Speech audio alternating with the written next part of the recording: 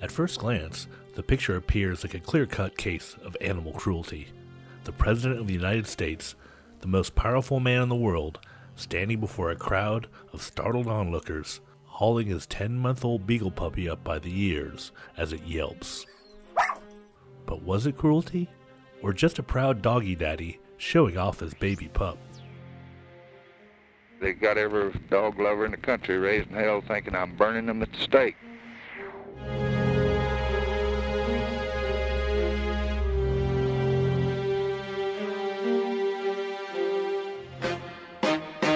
Yes, ma'am, I read you loud and clear.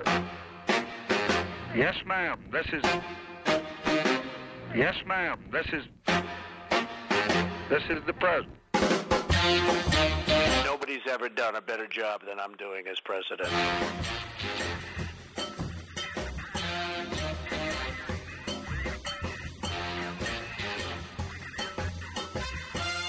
I didn't know that. Damn it. April 27th, 1964 was another beautiful spring day in Washington, D.C. The snows have melted, and the nation is beginning to recover from the assassination of President John F. Kennedy just 5 months earlier. Lyndon Johnson, the 36th president, has taken charge of the ship of state, and life is beginning to return to normal in the nation's capital. Until now.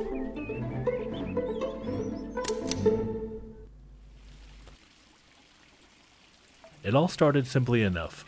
While hosting a group of business executives at the White House, Johnson takes them out to the Rose Garden, where his 2 American Kennel Club registered beagles, him and her, are frolicking in the grass. Yes, the president named his dogs him and her. To demonstrate his command of his canine companions in front of his guests, Johnson reaches out and grabs him by the ears. That's him, the dog, not one of the businessmen, and lifts the dog up until it yelps. The president then proceeds to do the same for her. When asked by a woman reporter why he did that, Johnson remarked, "To make him bark. It's good for him. And if you've ever followed dogs, you like to hear them yelp." Unbeknownst to Johnson, an AP reporter snaps a picture just as the president grabs his pup by the ears, and thus begins Beaglegate, the Johnson administration's first canine crisis.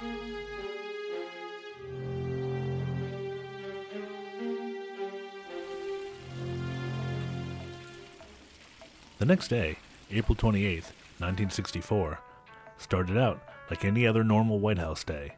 At 7:50, the president awakened, had a cup of tea, and went down to the West Wing.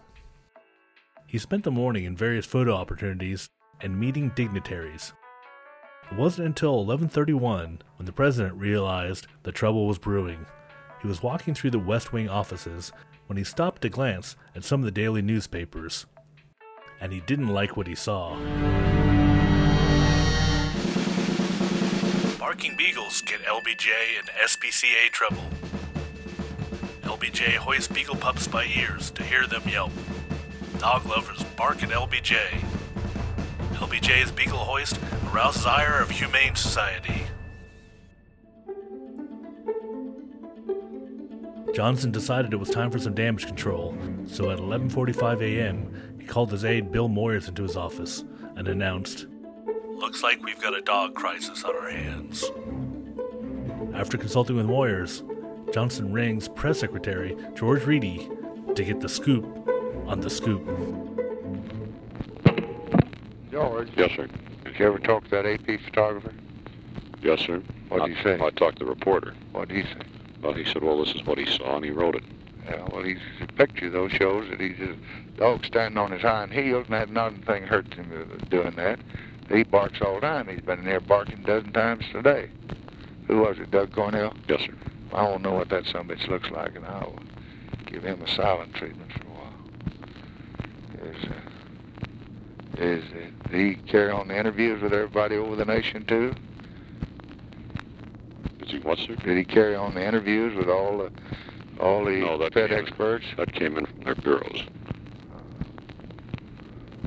So he's got a great feeling for hurting a dog, huh?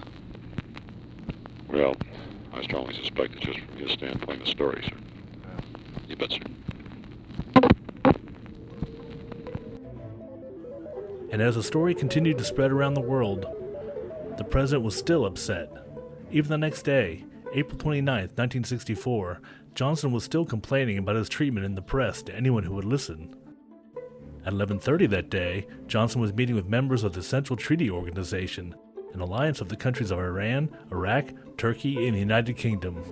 The members were all waiting for a meeting to start when an office microphone picked up this bit of conversation. Because I can't overemphasize, it looks like a drop in the bucket to you, but in the whole overall picture, they'll get upset about you standing a dog up to take a picture in this country. I got a dog lover on my hand because I hold my beagle dog up to take a picture. The guy taking the picture writes the story. And London's all upset about it this morning, I see. The dog's hind legs are on the floor, you see, and you're holding him, just so he can look in the picture. Beaglegate even carried over into the battle for civil rights. One of the Republican supporters of the 1964 Civil Rights Act was Senator Everett Dirksen of Illinois.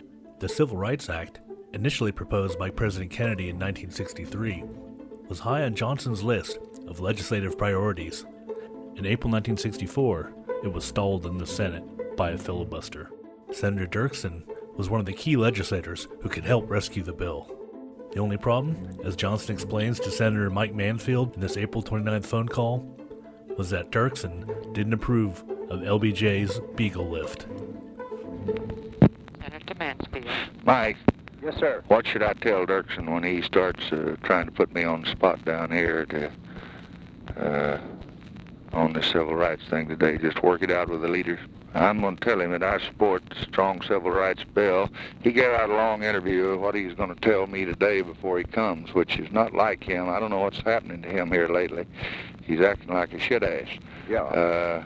First thing, he said he wouldn't treat his dog like I treated mine. And Oh, I didn't know he said that. Oh, yeah. Yeah, I said I wouldn't treat my dog that way, and it's none of his damn business how I treat my dog, and I'm a hell of a lot better to dogs and humans, too, than he is.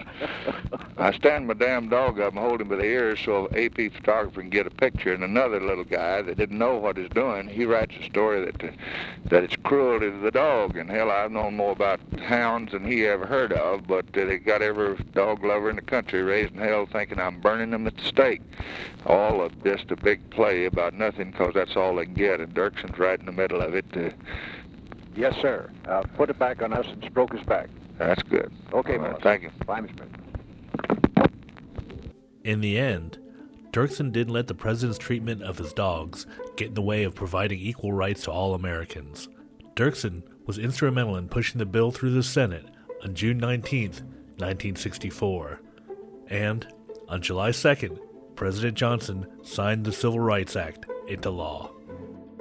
Some people would rest on their laurels after such an achievement. Not Senator Dirksen. That's because he wasn't just a senator, he was a pop star as well. 2 years later, in 1966, he released a single of one of his poems set to music, called Gallant Men. There have been men, brave, gallant. It reached number 29 in the Billboard charts in 1967, not only making him the oldest person to reach the Billboard Hot 100, but also winning the 1968 Grammy for Best Documentary Record. And President Johnson? Well, he couldn't just, as the saying goes, let sleeping dogs lie. A little over a week later, on May 5th, 1964, he again paraded him and her out for the press, and, once again, held his dog up by the ears. This time, it was her. And what did her have to say about this? Nothing. Not even a yelp.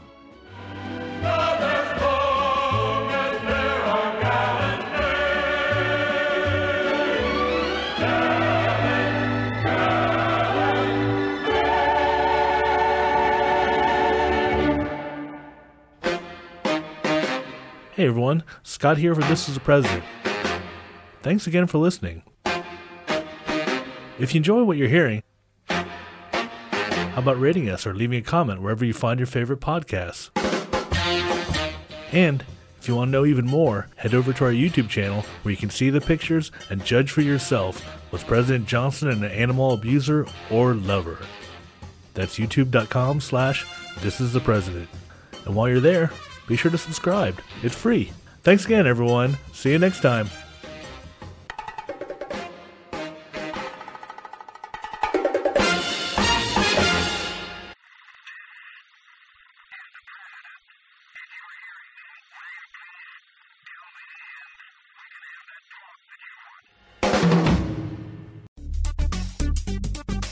You're stupid. Everybody's so stupid. Hey, you. Yes, you. So you like the funny stuff, huh? Then you should be turning into another podcast that Harmon and I do called Comedy History 101.